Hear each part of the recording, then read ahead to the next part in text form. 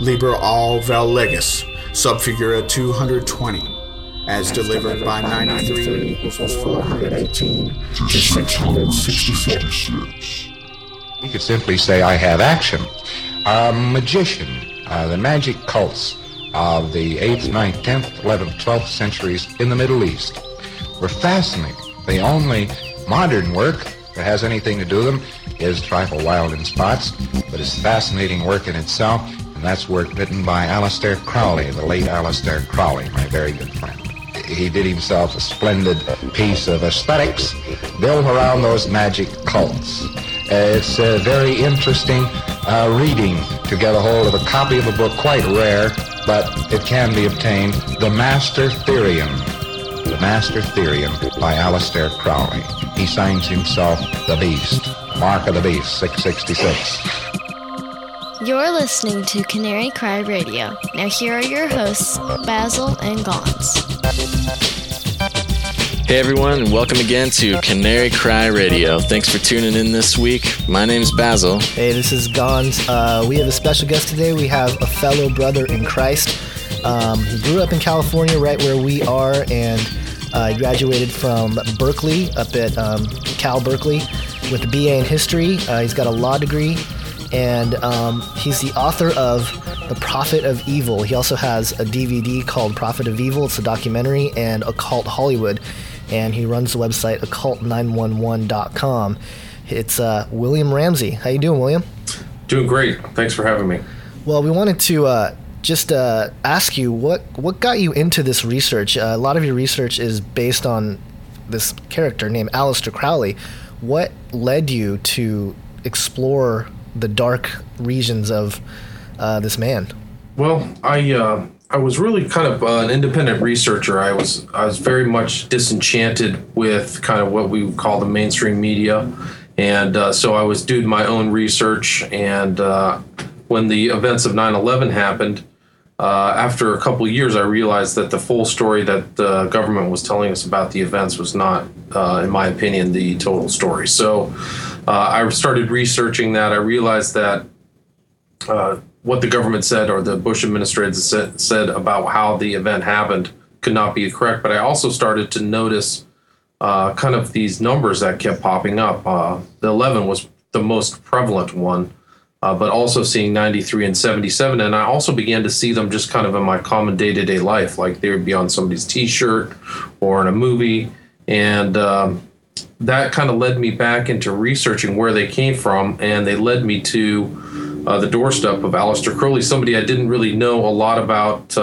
I had a very topical understanding. I knew that he had been referenced in like musicians by Ozzy Osbourne has a song, Mr. Crowley, and I know that I'd seen him on the Beatles album, right, Sgt. Pepper's, but I didn't really know much. So I really started reading, and when I started reading Crowley, I realized this is a very complex character, but also a very evil person, and I saw that his ideology and what he thought about the world definitely, in my opinion, influenced the events of 9/11 and what we would call the New World Order. And thus the title of my book, Prophet of Evil, Aleister Crowley, 9/11 and the New World Order. I approached the subject from a Christian perspective, and I really tried to read all of the source material. I actually started out reading the biographies, and then going from the biographies about Crowley to the source material, I realized that the biographies are very biased. And I think that bias is kind of innate or inevitable. Some people are really pro-Crowley, but what I saw was very evil and malevolent, and that's what led me to kind of write it down in a book. So I started writing it, and I published the first version of the book in 2010, and the second just came out last month, as a matter of fact. So I added another 50 pages to the original text and about 60 pages of pictures that really, I think, kind of give people an idea that this is a real person who really dedicated his life to really being a servant of the devil. He said himself that he wanted to be his right-hand man, or his chief of staff is the actual term that he used. Right. And he really set out to do that and dedicated his life to that. Well, I've read a little bit of Aleister Crowley's own writings, and I recall this is probably a year and a half ago, I looked at just some of his writings to see, what it was about, and it was really kind of difficult to parse out. It just seemed like his language was almost cryptic. Is there a way that you kind of were able to decipher what he was talking about? Did you just have to really dig in, or is there a method you use to try to understand what he's talking about? Well, that's interesting you said that, because it took me a while as well. I didn't really understand anything he was saying my first, pass through some of his stuff. He definitely, what I learned is that coming from the occult tradition, he used what are called blinds. So he used a lot of metaphor and allusions to other works that kind of were difficult. He also inverted his kind of, like a Christian would say Lord, or his, capital H-I-S, but H-I-S, but Crowley would be referencing his Lord, which is the devil. So at a first pass, you would think that he's talking about something in a Christian tradition, but he wasn't. And also he came up and really, he was a very intelligent guy, very gifted, and he came from Cambridge, right at the apex of the British Empire. So he had kind of access to all this new knowledge, but right after he graduated from Cambridge, he went to this a magical fraternity called the Golden Dawn, which is very similar to the New Age. The Golden Dawn basically was a grouping of Masons, like who had passed beyond the 33rd degree, so they were beyond Masonry, who then compiled all of the occult material that they could find into one kind of working magical tradition. And so they had all this stuff from Egypt, the Kabbalah, tarot, ideas that had not been kind of put together until that latter part of the 19th century. And that's what Crowley referenced. So he has all kinds of strange statements from Egypt and, different words. Crowley was good at, he was pretty masterful, apparently, at Greek and Latin. So there's all kinds of Latin things in his writing. So it is hard to get to really parse through there. But, once I started, I put a list together of all the works that he wrote, and I have in the book basically a glossary for all his words and what he meant. And he said that he wanted to create a new religion. I mean, and he really did. He really put together a kind of workable religious system for his followers. His AA, which was his magical fraternity.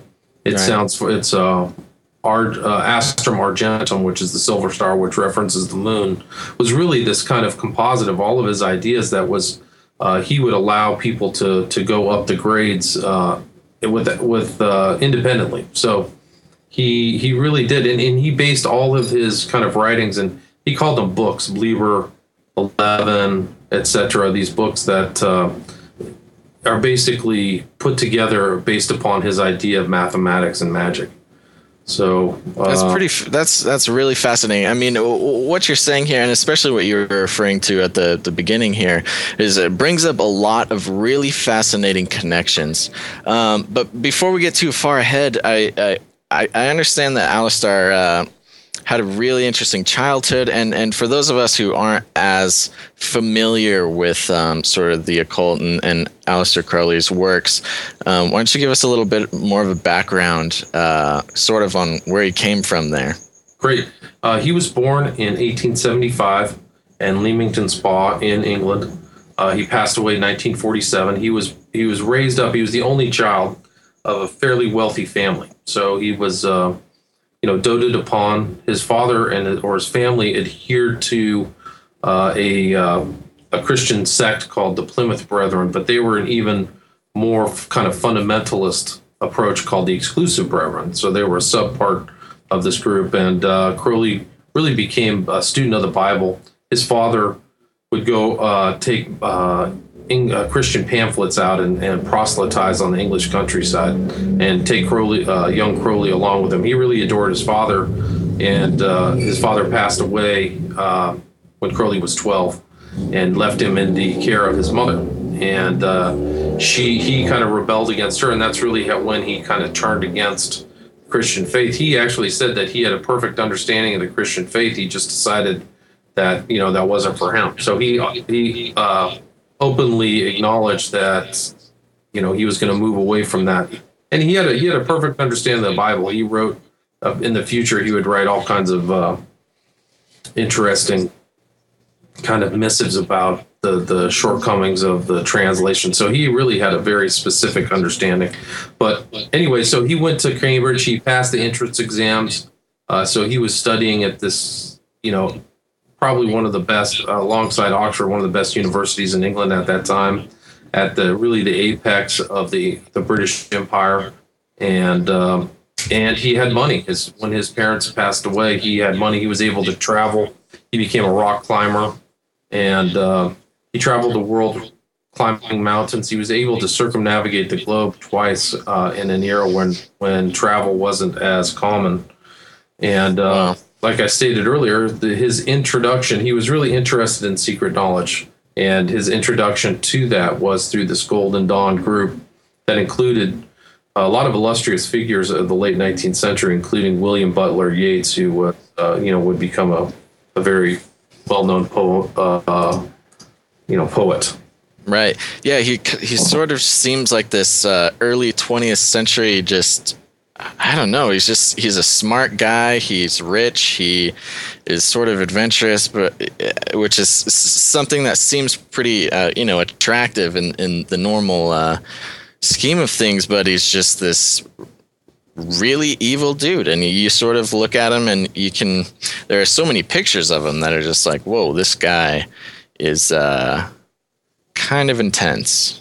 Yeah, and he really dedicated himself to it. Like he said he was white hot on occultism, and he really set out to really achieve in that field. Wow. He never really worked a job in the normal sense. He relied upon his family money until he was in his late 30s, and then kind of sponged off his followers for the rest of his life. But what that did is allowed him to really read, research. I call him a literateur. Somebody else could call him a man of letters, but his writings are voluminous, and he really was a kind of an automatic writer in a lot of ways. He was able to just publish and publish tons of material. Right. And so you were mentioning before how prevalent he was sort of in pop culture, and he seemed to have a lot of influence. I mean, how did a guy this sort of blatantly, I don't know, evil become so influential? I think that what he distilled his doctrine into one simple 11 word statement, which is "Do what thou wilt shall be the whole of the law." So Crowley wanted to profess this doctrine of freedom that is attractive to certain people. He always associated in bohemian circles where people were experimenting with new ideas from the East. They're experimenting with drugs, which are forbidden in like the Bible is pharmakia. But there still was drug use at the early, the end of the 19th century, early 20th century. And so I think that bohemians of these eras all referred to him. So my research on Crowley, led me to the people who followed him, people like L. Ron Hubbard, who was definitely an OTO devil worshiper. John Lennon was influenced, and the Beatles are influenced by Crowley. You've got Timothy Leary, who openly said on a television show, which I've seen, that he was carrying on Crowley's work. And everything Crowley did. I mean, here's Leary, this kind of Johnny Appleseed of drugs, getting up in the morning, reading the tarot, throwing the I Ching, which are these sticks that are supposed to predict, what you're supposed to do today, or and I don't really understand it. I never emphasize the practitioner of magic. I kind of try to take an objective, kind of more historical view of the subject. I really don't teach people how to do any of the magic stuff. So, that was something I avoided doing the stuff. But anyway, Leary, Hubbard, Jimmy Page was a huge follower of Crowley. Jimmy Page of Led Zeppelin bought Crowley's house in Boleskine in northern Scotland, and it's all the way out. I mean, so Crowley, how I got back to Crowley and what I saw were these numbers, that I was talking about earlier. 11, right. 377, 175. 11 was really his number. It was a master number. There was the founder of the Golden Dawn wrote a book called Occult Numbers and Their Mystic Virtue. and explained how 11 was like a number symbolizing death, destruction, and also magic. So 11 was something that Crowley really did. He actually changed the spelling of magic, and this is something that's specific to Crowley, from the kind of the rabbit in the hat magic of MAGIC. He added a K to it. The K is right. Yeah, right. And I think anybody who sort of looks into the occult or any sort of magic will find that spelled out like that sometimes with the K, and it's that's sort of the sign that you're sort of dealing with some more sinister stuff rather than something playful. Correct. And Crowley was a malevolent person. He was I call him a wrecking ball. I mean, he was, all his followers either committed suicide, went insane, had alcohol problems. I mean, he's really just a mess. And he himself was a mess. I mean, he was a heroin user, and he had some really strange behavior. I mean, he was perverse personally and in his work. But the K is something that can be led back to Crowley. That was kind of his innovation, the way that he included that. And it's interesting. Another person that he influenced was J.K. Rowling. So J.K., that K that she put in the middle of her name, and then she's the author of the Harry Potter books. That K was an invention of hers. Her middle name is like Emily or something, but she put the K in there intentionally. And K, again, is the 11th letter of the English alphabet. And Harry Potter's 11 letters. Harry Potter started to go to Hogwarts when he was 11 years old, and his wand is 11 inches long. So she clearly knows. And in the first book that she wrote with the Philosopher's Stone, Crowley wrote a poem about the Philosopher's Stone. It's a concept of coming to human perfection, but it's a concept of coming to human perfection without God. So it's like the selfish internal thing, and it symbolizes that kind of rebellion. Right. Yeah, we've talked about that a lot on this show, and just some of the research I've done into reading a lot of esoteric and occult authors. It's definitely a theme.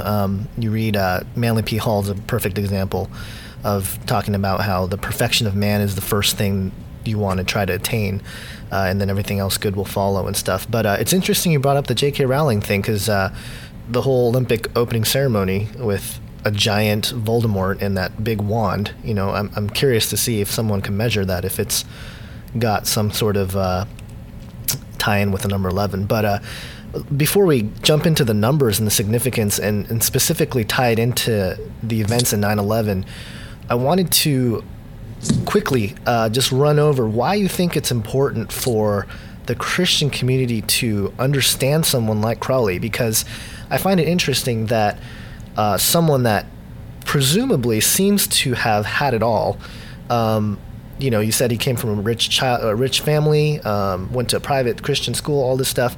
Some of the things that seem ideal, it went so wrong in a sense, So what do you think we can learn as a Christian looking at his life and what he turned out to be? Because, I'm thinking about his influence, and we talked about that. You talked about that a little bit, but that's something that even within the Christian world is kind of sought after. The approval of people, the externalization of their products or whatever it is, their ideas. Can you tie in kind of what you think is the important thing there is for the Christian world to understand someone like Crowley? Well, I think that Crowley was in a long line of, I would say, false prophets and also false teachers and wolves in sheep clothing that have deluded people. Crowley promised, everything, but I think at the end, a lot of his followers ended up realizing that it was just a big con job, like a spiritual con job. And so I think that learning for how their techniques and how they kind of attract people with promises of godhood, like Crowley openly said that he, was going to be a god, and it goes all the way back to the Garden of Eden, Right. And so he thought he was a god. I mean, it's kind of ridiculous when you look at his real life, but this promise and this self-perfection, I think outside of the Bible is dangerous. And I think it's important for Christians to understand them. I think that it's important to understand how they operate And Crowley himself, as kind of this really important figure, probably one of the most important occultists. Like I say in my book, almost every occultist that I've seen goes back to Crowley. They either reject him, they're influenced by him, but they all go back to Crowley. And so for me, especially when every individual has a choice, they can. God gave, in my opinion, gave everybody free will to choose good or evil, and you want to make sure you know what these evil people are up to and what they do, and that's why I think studying Crowley is important for Christians, at least to have a good understanding. I think that if people read from Crowley in my book, that it's not something they would ever want to be involved in. Right. Well, I mean, with things as influential as you're talking about with the musicians and, J.K. Rowling and Harry Potter, I mean, obviously what he had was appealing to some people. Right. And yeah, so I mean, and especially with something like Harry Potter, where it's actually sort of a divide in the church that I've seen. Is it benign? Is it really so evil? And I mean, what I'm hearing from you is it is. It really is. It really goes back to the deeper occultism of the mystery religion, and it goes back even pre-Crowley to this Golden Dawn, and even so the Golden Dawn referenced all that, but the Golden Dawn was the original, well, not original, but the late 19th century New Age group of very intelligent, skilled people. These people were doctors and lawyers and important.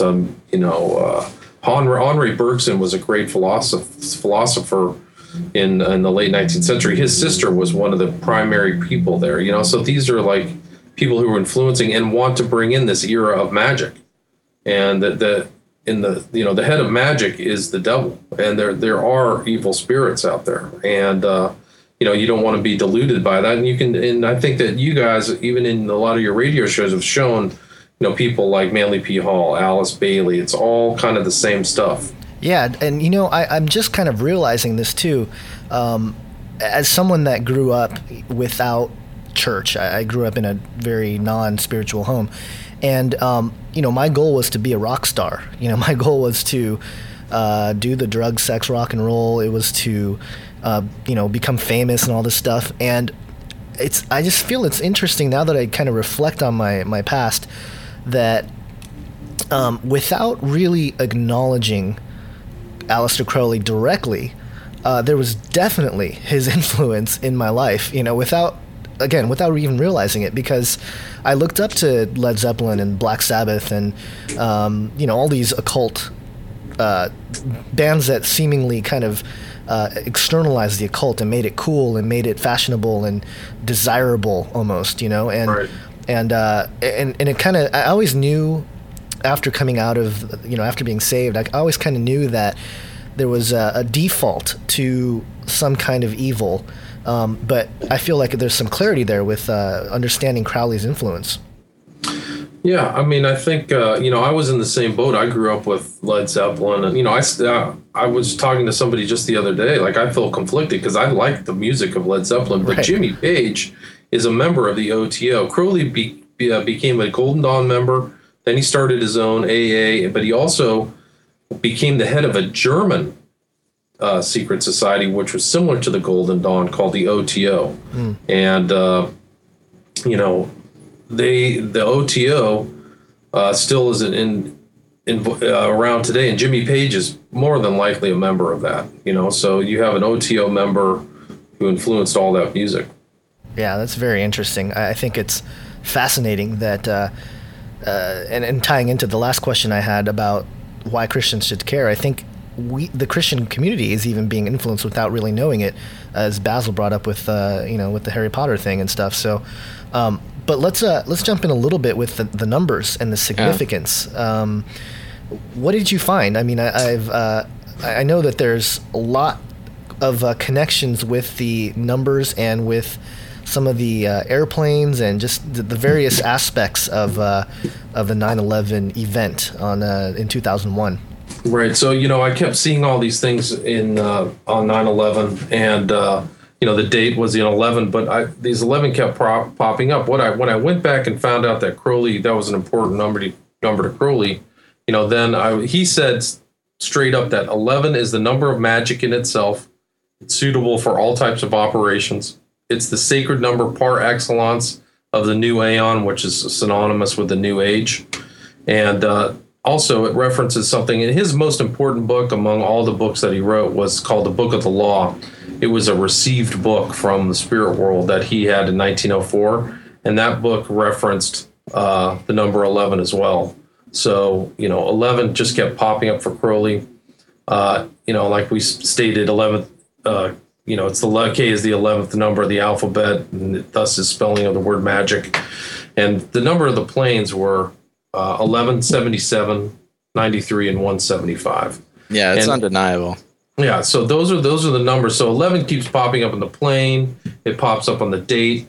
The towers are like a big 11 in the skyline. There are 110 stories, which is an 11. I mean, there's just tons of these numerical, and the twin towers were really kind of they were built as almost a temple structure. I wrote something that's different than the book, but something about the temples of the Illuminati. And the whole place, I mean, some people said there was references to the pyramids at Giza. There's a huge brass ball at the very center of those buildings. It's called the Great Spherical Caryatid. It's really, and it's referenced interestingly in the movie Fight Club. They blow up that ball and it rolls down. I don't know if you remember that scene. Right. That's the Great Spherical Caryatid. The interesting thing is it's not technically a caryatid. A caryatid is a part of a structure, kind of like a column that's in the shape of a person that holds up a temple. But the fact that it's named a caryatid indicates that the designer made this kind of like a temple, modern temple structure. And that Great Spherical Caryatid is copied in structures all over the world. There's like 7 of them. So it's really deep, hardcore occultism. And a lot of that stuff's actually, there's a lot of even more interesting occultism at the Rockefeller Center, 30 Rock in New York, where they have a gold gilded version of Prometheus, the Titan who gave fire, which is a symbol of the devil giving fire to man. And that what's her name? Madame Blavatsky, who Crowley really liked. He loved Madame Blavatsky and the Secret Doctrine. He actually had, when he put together his kind of final works of what people should read, he actually used her vision of the voice. But Madame Blavatsky used Prometheus frequently in her works. So wow. Anyway, so going back to the number, so 1177 was important to Crowley. So it's 11, 77, 93, 175. 77 is the supreme number. It is a symbol. It's like half of the equation of Crowley for the Babylon. 77 plus 77. So if you see he has the seal of Babylon. It has 2 sevens at 77. You can see it in my book. But it basically, interestingly, to Crowley, 77 equals Oz, like the Wizard of Oz. Right. So that is also kind of an interesting, deep occult reference. In Sandor LaVey's Satanic Bible, there are 77 names of the devil. So 77 was very important to Crowley. And the 93 is kind of something that's directly tied to Crowley. It's kind of his own magical invention. But what he did, the Kabbalah is really important to Satanists and occultists. And in a part of the Kabbalah, something called the gematria, where you take words and make a numerical equivalent for those words. Essentially, each letter has a numerical value. Well, the 2 important words to Crowley and his religion is will and love. And in Greek, they're thelema and agape. And both of those words equal to 93 in his his use of the gematria. So a lot of times Crowleyites will sign their letters, and I have like something from Jimmy Page signed 93, 93, 93, which is essentially just a subtext. Crowley insisted all his followers start conversations and end conversations with the appropriate kind of collects, like religious collects, where it would be, you'd start off saying, do what thou wilt shall be the whole of the law. And then somebody would reply, love under law, love under will. So it's the repeat of love and will. And you see that through all of his documents. He starts off saying, do what thou wilt shall be the whole of the law. And then at the very end, it says that. So people shorten that into just saying 93, 93, 93. So 93 was important to Crowley. And that's kind of what led me to Crowley as kind of the important person. And his ideology is also important. My understanding of the New World Order, it's essentially the same thing that Crowley wanted, which is a feudal order. Where there's a top of very well educated aristocrats governing, a mind controlled group of essentially serfs. So. Right. And that's kind of like the model of this new kind of economic environment that we're in. And then 175 is Crowley's, in his system, it was a way to invoke a deity by adoration. So it's an invocational ritual. And I have a copy of that in my book. So, it gives that element to the 9/11 event that there's an invocational element to it. It's trying to do something in some kind of what I would call a techno-gnostic sense. So whoever devised that specific event put a lot of thought into it, in my opinion, and it was pre-planned long in advance. And, I'm beginning to think, and I expand my knowledge a lot, but I'm beginning to think that a lot of these rulers, and it goes all the way back through time, a lot of them have very sophisticated philosophers, magicians as courtiers, Right. And it goes all the way back to John Dee, whether it's the pharaohs of Egypt always had magicians, and I think that there's somebody out there who's definitely, has people in power's ear, whether it might be them it might be the people like the Bush family or something like that. And there's that whole Bush rumor. I don't know if you've heard of that, but that they're actually are the offspring of Aleister Crowley. Oh, that's fascinating. Yeah, I was actually going to say, does this lead you to believe that there are, agents of maybe Aleister Crowley's teachings in the White House, maybe as holding positions there? Or do you think it's the actual leaders themselves that would be following this sort of esoteric belief system? Well, I think it might be both. I don't know. I know that like these guys, they're in secret groups of all different types. They're in groups that we don't even know. Right. There are things that are publicized. I think that they're really kind of like Olympians is a general term John Coleman used about the Committee of 300, which is, they have a different sense of themselves than the normal, There's like an Olympic club in San Francisco that's literally right next to and adjacent to the Bohemian Club. And, so the elite of America are a lot different than we are. They have different contacts. It's really, there's a lot more research to be done. Absolutely. Are you in the process of some more research? Yeah. I mean, I'm writing another book called The Children of the Beast, the people who Crowley influenced. So I've done a lot of the stuff on Leary, Page, L. Ron Hubbard. I followed his followers. There's people who are out there who, if you follow, and I kind of try to eyeball some of the kind of modern occultists. Interesting. There's this guy by the name of Lon Milo Duquette. It's his magical name, but he is a direct kind of follower of Crowley's follower by the name of Israel Regardie. Israel Regardie was Crowley's one of Crowley's secretaries, kind of not like kind of an educated secretary, I guess you could say. He compiled all Crowley's writings and his books and stuff like that.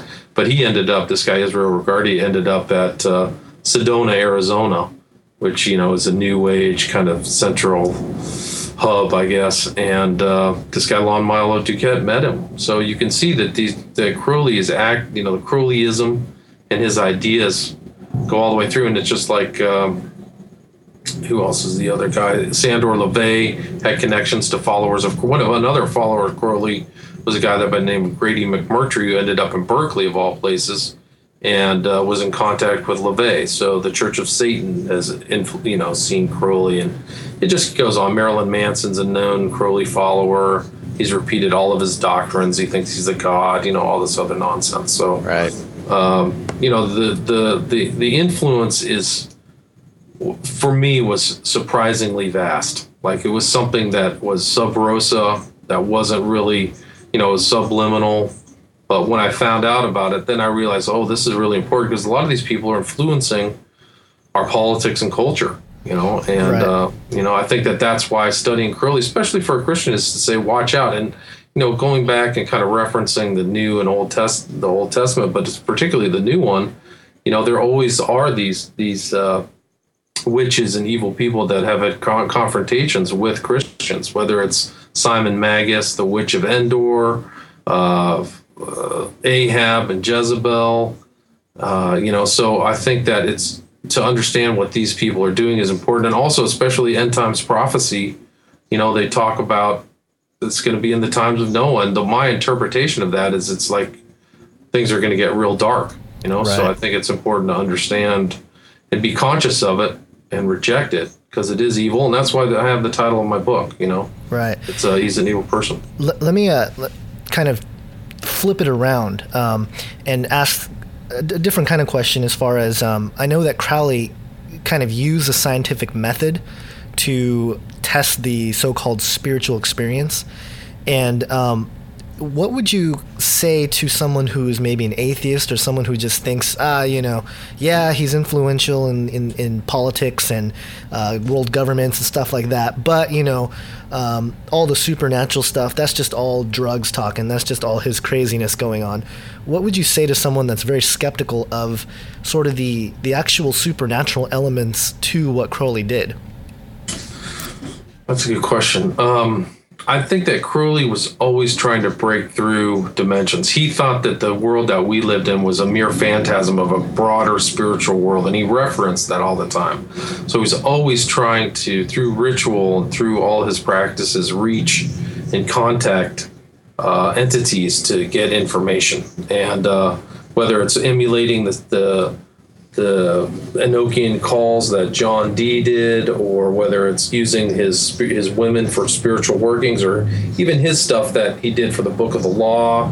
He also practiced the Brahman magic and the magic of Solomon. He tried to do all that. So I think that it was a part and parcel of his behavior was to contact evil spirits. And so for people to throw that out of Crowley's kind of experience, or what Crowley wrote down, I think is to negate an essential part of his character. It's much like, conversely, you see that in the New Testament. I think the spiritual realities of what happened in the New Testament are crucial to an understanding of Jesus Christ and the apostles. The miracles and the contact with angels and contact with the eternal Father and all this knowledge is crucial to a pure and deep understanding of Christianity, not that Jeffersonian view where you got rid of all the spirit and turned Christ into a moral philosopher, but somebody who healed people, who did, relieve people from demonic possession, who did, break bread and feed the people, and all these things are crucial. And the first thing Christ did is the first miracle is at the marriage of Cana, where he turned water to wine. So I think that those type of spiritual events are crucial to understanding Christianity, and that the evil spiritual events are crucial to understanding Crowley. Right. So. Yeah. Go ahead, Basil. Yeah, you had mentioned his sort of contact with evil spirits and things like that. And way back when we sort of first started the show, I think it was episode 4 or something, we had talked about Lamb being one of the entities that he came in contact with. What's sort of the deal with Lamb and his sort of influence in sort of in the whole picture? Well, Lamb is a being that he drew. There was a drawing that he drew that references this entity. And Crowley was not just a writer, but he also did a lot of art and painting and stuff like that. He had contact with some extra dimensional entity. let me just go back. Two things that Crowley insisted upon when he first got started in his magical practices was to learn the Book of Correspondences, which was kind of a general world guide to all religions, and the other was astral travel. So Crowley was always doing astral travel. His records of astral travel are voluminous, and he was doing it all the time. Well, he had something with this entity, and this entity, he titled it Lamb, but Lamb is like a titular thing. It's a statement. Lamb means the way. So it's kind of like Lama, an understanding of like the Dalai Lama. Right. So it's an honorific. Well, this drawing that he did looks very similar, if not the same, as what somebody would draw an alien today. Right. And this is pre-UFO discussion, pre-1945, Roswell. Thank you. Pre-Roswell, and it shows to me, and this is something that I came to conclusion. I mean, I had spoken to Marzulli and some other people. I didn't fully understand that these evil spirits and UFOs were one and the same until recently. So anyway, it shows that the evil spirits that Crowley was in contact with are more than likely, this UFO phenomenon that's taking place all around the world. Yeah, certainly. That's part of one of the things that I tackle in my film, Age of Deceit, is the connection between demonic possession and just encounters of demonic influence with the UFO and abduction phenomenon. And there's I forget the researcher. He was actually a secular researcher that worked at a university that actually came up with, I believe Mack. It was, who was it? Mack, M-A-C-K? It might have been John Mack, but I think it was John Mack, yeah. He come up with it was 20 or 25 things that were similar between the historic accounts of demon possession or demonic attack or sleep paralysis and those experiences of an alien abduction. So very similar there. But what kind of consisted of the actual rituals and some of the things that he did? What were the specific, I guess, the procedure of what he did in some of these rituals? Because I want to shed light on people that are sort of in the new age and they believe doing drugs and stuff is part of opening up yourself to higher dimensions and whatever they believe as being spiritual and doing drugs. Because I know drugs is part of just a piece of what he did. But can you kind of explain the procedures, the actual steps that he took? I mean, maybe not specifically all the way down to the detail, but just a general overview. Yeah, Crowley, he grew and he referenced as many of the old magicians as he could, from a more European perspective than an American would, but he had access to some of his favorite writer was a character by the name of Eliphas Levi. He was the drawer of a kind of commonly seen picture of Baphomet with one hand up, one hand down, this goat-headed kind of god. But that was Crowley's favorite writer, and he referenced him for his magic rituals. He also read all kinds of other old tomes that were being uncovered. One was Bramwell and the Mage. The other is the Goetia, which is the Solomonic magic. The oldest document of that, it goes back to the 13th or 12th century, so it's kind of a legitimate grimoire. Grimoire just means like a magical grammar. Anyway, so he took all these things, put them into the Golden Dawn and ritualized them. So they would do all kinds of different rituals for different purposes. And Crowley would do that his whole life. But Crowley then learned, started experimenting with drugs, mixed that with his magical practices, and then eventually turned into kind of sexual practices. So he would use sex, drugs, and ritual at the same time. And he wrote all kinds of different rituals for different things. 175 was like his one for invoking a god. Well, all the names of the god are like, other names for the devil. And he also had a cross of a frog, which was just a shockingly anti-Christian ritual that emulates the crucifixion of Christ. So if anybody says that he wasn't a Satanist, I recommend reading A Cross of the Frog, The World's Tragedy, or Liber 66, which is about child sacrifice. So there were different rituals for different things. And it was always trying to break on through and find connection. His primary person that he had connection with by the name of Awas, which also in certain spellings equals 93. So there's another 93 tie in there. But Awas in Crowley's language means Lord of the Air. So people who are very familiar with the Bible know what that reference is. And eventually Crowley would just flat out go out and say that Awas was, the devil. I mean, eventually he didn't quite say that at the very end, at the very beginning of a lot of his writing in the early 20th century, but eventually he would say, I wish I could, see if I can find this quote. He said, the B666 is preferred to let names stand as they are, proclaim that Awas, the solar phallic hermetic Lucifer, is his only holy guardian angel. See, so there's another blind. So he would call his Satan his holy guardian angel. So, let me start from the beginning. The B666 Crowley is preferred to let names stand as they are and pertains that Awas, the solar phallic hermetic Lucifer, is his own holy guardian angel, and the devil, Satan, or had it, of a particular unit of the starry universe, who made blah, blah, blah, who made gods of our race. He bade know thyself. He's the author of wisdom, and it just goes on and on. So, anyway, so getting back to your original question about rituals, they just always were about getting in contact with some other spiritual entity or something like that. And that was really his goal, is to try to get in contact and gain knowledge and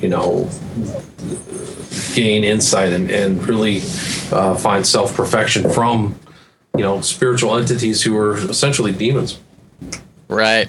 Yeah, that's fascinating stuff. And it's interesting, just the connections that just come out from everywhere. Even with research that we have heard from other researchers and scholars, and everything you say just fits right in with there. So it's really fun to sort of see this web of truth just start to be spun here with everybody and their research and their hard work is all coming together, and it's great. And I'm pretty excited to be around for it here. Now, as we come into what a lot of people are seeing as, we're getting close to the end here, in terms of, biblical prophecy and everything going on with the government and the internet and things like this. In 2012, how do you see, at least in your research and what we know about Crowley, how do you see that sort of fitting in here at the end as we count down? Crowley, even at the very end, he was saying death to the Christians or Christians to the lions, So I do think that he believed in persecution and persecuting people. And so I kind of see at some point that that's the way it's going to be for Christians again, just like it was in the first or second centuries, persecutorial system where it'll be more difficult to get a job. It'll be more difficult to do certain things if you have this. And if you see, like the strain of kind of our political leadership, a guy like Obama is just a straight, in my opinion, has a very communistic bent. His real dad isn't from Africa. His real dad was a communist by the name, I can't remember his name now. But, this guy is not a Christian. So I see that, this kind of movement away from this and into kind of Crowley's ideal worldview, will be what's happening. Crowley himself said the slave shall serve. He said, there never was a better social system than the feudal so far as its drive from the patriarchal. One of his other quotes that I have here is that, we should have no compunction in utilizing the natural qualities of the bulk of mankind. We do not insist on trying to train sheep to hunt foxes or lecture on history.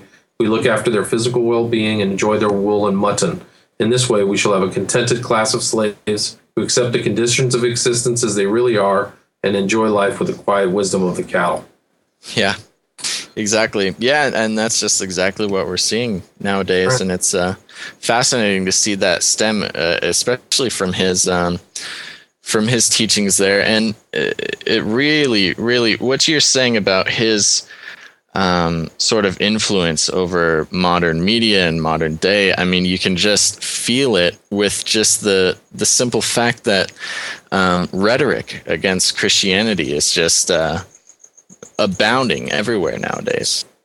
And it's such like a distorted, kind of vile, angry view too. They take like some kind of nut job Christian and extrapolate that to all Christianity.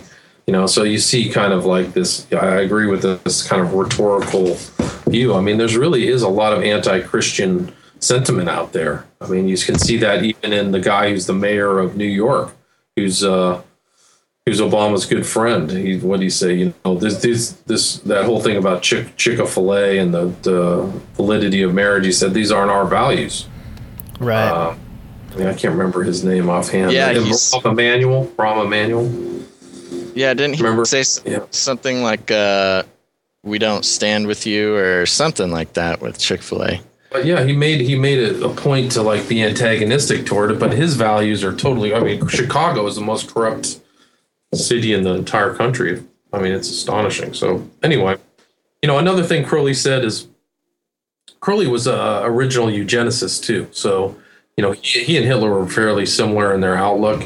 But he said, should we not rather breed humanity for quality by killing off any tainted stock, as we do with other cattle, and exterminating the vermin which infect it, especially Jews and Protestant Christians? So he, so he wrote that. It's interesting that what he considered tainted were Jews and Protestant Christians. Wow. He thought that Roman Catholic was essentially pagan, so they were going to be allowed to be around, but. Yeah. Wow, that is just fascinating and does not shine very well for the Catholic Church. Here's another. Nature's way is to weed out the weak. This is the most merciful way to. At present, all the strong are being damaged and their progress hindered by the dead weight of the weak limbs and the missing limbs, the diseased limbs and the atrophied limbs. Christians to the lions, period. Wow. So that's what Christians are weak. And his ideas were the law of the strong. You go back to 77. One of his kind of, when he systematized his religion, this one book that he wrote is called Liber 77, which is also called Liber Oz. But in it, he says, the slave shall serve, but it's important to get an idea of his kind of mentality, because he says, calls it the Book of Strength. So Liber Oz 77, the Book of Strength. But he says, man has the right to live by his own law, live the way he wants to. Man has the right to eat what he will, has the right to think what he will. He has the right to love who he will. And then number 5 is man has the right to kill those who would thwart these rights. It's really interesting because, we read 2 Timothy 4:3, and it says, for the time will come when they will not endure sound doctrine, but after their own lust shall they heap to themselves teachers having itching ears. And I can't imagine a better fit of that than Aleister Crowley, just twisting everything around and making the Christians be sort of the bad guys. Right. I mean, this is a very nasty character, and his followers are nasty. So it goes back to your thing. Why should we study Crowley? Why would she look at it? It's unpleasant, and I kind of go back to that same thing. It's better to know about it and avoid it than have it come upon you, by surprise. So it's kind of like that whole concept of watching and being aware. And I think that most Christians innately are very aware, just like in your movie about all these false doctrines and these evil doctrines and the doctrines of demons. Right. Yeah, definitely. Cool. It also makes me think that, just hearing some of his words, it reminds me of the atheistic movement as well, with guys like Richard Dawkins talking about we should, having an atheist rally, telling the atheist community to go ahead and mock Christians. I mean, it's just very strange how it echoes into even the presumably scholarly realm of scientific materialism. It's just, I don't know, it's very weird that it's permeated so much of culture. Well, I find it's interesting to bring up Dawkins because, it's always the atheism. Why did they take the antagonistic view towards Christianity?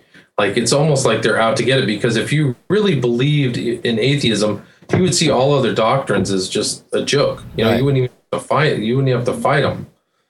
So I find it, kind of like it's that duality or binary, like it's either you're atheist or you're believe in God or something. It just seems, and also their spite, Right. It's like spiteful. Why are you spiteful about it? Right. And it even comes down to, it's even just a part of the attitude as a whole, or the belief of atheism as a whole. Because, I mean, I even remember as a kid, I'm a pastor's kid, as those who listen to the show know. And even as a kid, I was talking to other kids. I mean, we were in 5th or 6th grade. And one would be, I had this one friend, and he's still my very good friend. We have a better relationship now, obviously. But we were in 6th grade or something, and he had established himself as an atheist, and I don't know where this came from, but and it was sort of the same thing. I didn't really understand. We talked. I mean, we were 6th graders having scholarly conversations, but he had that same sort of. It was more of a hatred towards Christianity than sort of a scholarly, ascension above it.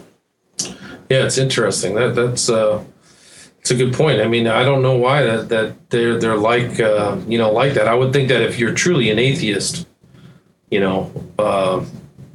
wouldn't have that kind of like antagonism. And I've also interesting thing, like if you're truly an atheist, a lot of these people still have a moral code. Like for me, if you're an atheist and you don't believe there's a God or anything, I'd assume that you're basically free to do what you want. I mean, I would assume that your outlook on life is fairly similar to Crowley. Right. Do what thou wilt shall be the whole of the law.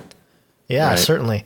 And what was just to touch on this? What was his view on women? Because I know there's some very interesting views that he had on women. It wasn't good. He really did not have a good view of women. He saw them. He said some very desultory things. He always treated them bad, and he would abandon females at the drop of a hat if he found, a better opportunity or something like that. But, there's one quote, like, women are little better than farm animals. He really preferred men. He was bisexual, but he found that women were worthwhile. I guess they're more receptive to the spirit world or something like that. So he called his women that he had scarlet women. And to become one of his scarlet women, he would essentially take a brand and brand a kind of circular diagram that represented all of the planets of the zodiac into their chest. Wow. Literally brand like you would brand a cow. Ugh. So there are pictures of that I have in my book of this like brand that took place. Wow. And he would do all kinds of strange stuff. He basically turned his 2 front teeth into kind of like vampire teeth and would go and give people what he called the serpent's kiss and draw blood. I mean, he's a very strange guy. Eventually, after he started his own magical fraternity or grouping in Cefalù, Italy, and after he was done with that, he done so much drugs and misused himself that he turned green, and people would say he had a green skin color and really dark shades under his eyes, and his lips were all red, and he took strange drugs all the time, and he was a heroin addict. I mean, if you saw him on the street at certain times of his life, you would go, oh, this is a very peculiar person. Well, there you go, everybody. William Ramsey, scholar researching Aleister Crowley and all of his shenanigans. Again, you can go to occult911.com and check it out. He's got his book there. He's got his documentaries there. Check him out. Very, very fascinating stuff. Thanks again, William, for coming on the show. Really fun discussion.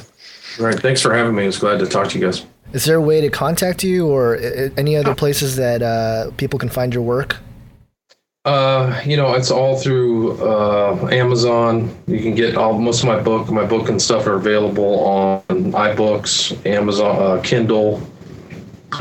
So it's all there. You can contact me at my email is occult911@gmail.com if you have any other questions. But I think I put 500 footnotes in the book, so most people can see what I read. I really over footnote and over reference the book so that people can do additional research as they see fit, but they can tell that, I'm not just making up some phony narrative. Right. Well, I know a professor from college who would simply adore if I had been that thorough with my footnotes in college. So I'm sure that's very good, and it's great to be able to look at where the research came from. So I'm sure that'll be appreciated. So there you have it, everybody. William Ramsey. Check him out. Check out his books. Thanks again for tuning in to Canary Cry Radio.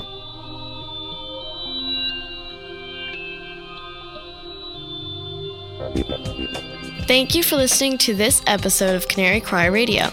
The show notes for this episode and many others are available at canarycryradio.com. Make sure to connect and like our Facebook page at facebook.com/canarycryradio. Follow us on Twitter at Canary Cry Radio. If you would like to share the show in video format, you can find us on YouTube by searching Canary Cry Radio. We would like to thank those of you who have given us your support, prayers, and donations. If you would like to join us and support Canary Cry Radio financially, you could do so by visiting canarycryradio.com and clicking the support tab. Thanks again for listening, and until next time, remember to think outside the cage.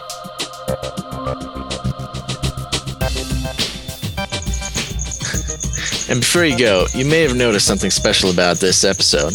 That's right, we had 2 guests. That's Mr. Cricket. You can hear him in the background. If anybody has any tips on how to kill crickets or peacefully get them out of the studio area using some sort of Christian method, maybe found in the Torah or some other extra biblical writings, please email us at canarycryradio.com. Or if you enjoyed Mr. Cricket, give us an email at canarycryradio@gmail.com and let us know. We'll make them a regular. Thanks again for listening. Think outside the cage.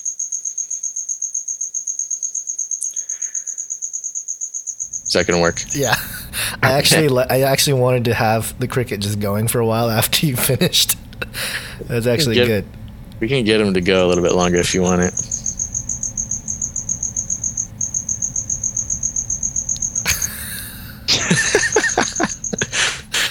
Quiet beast.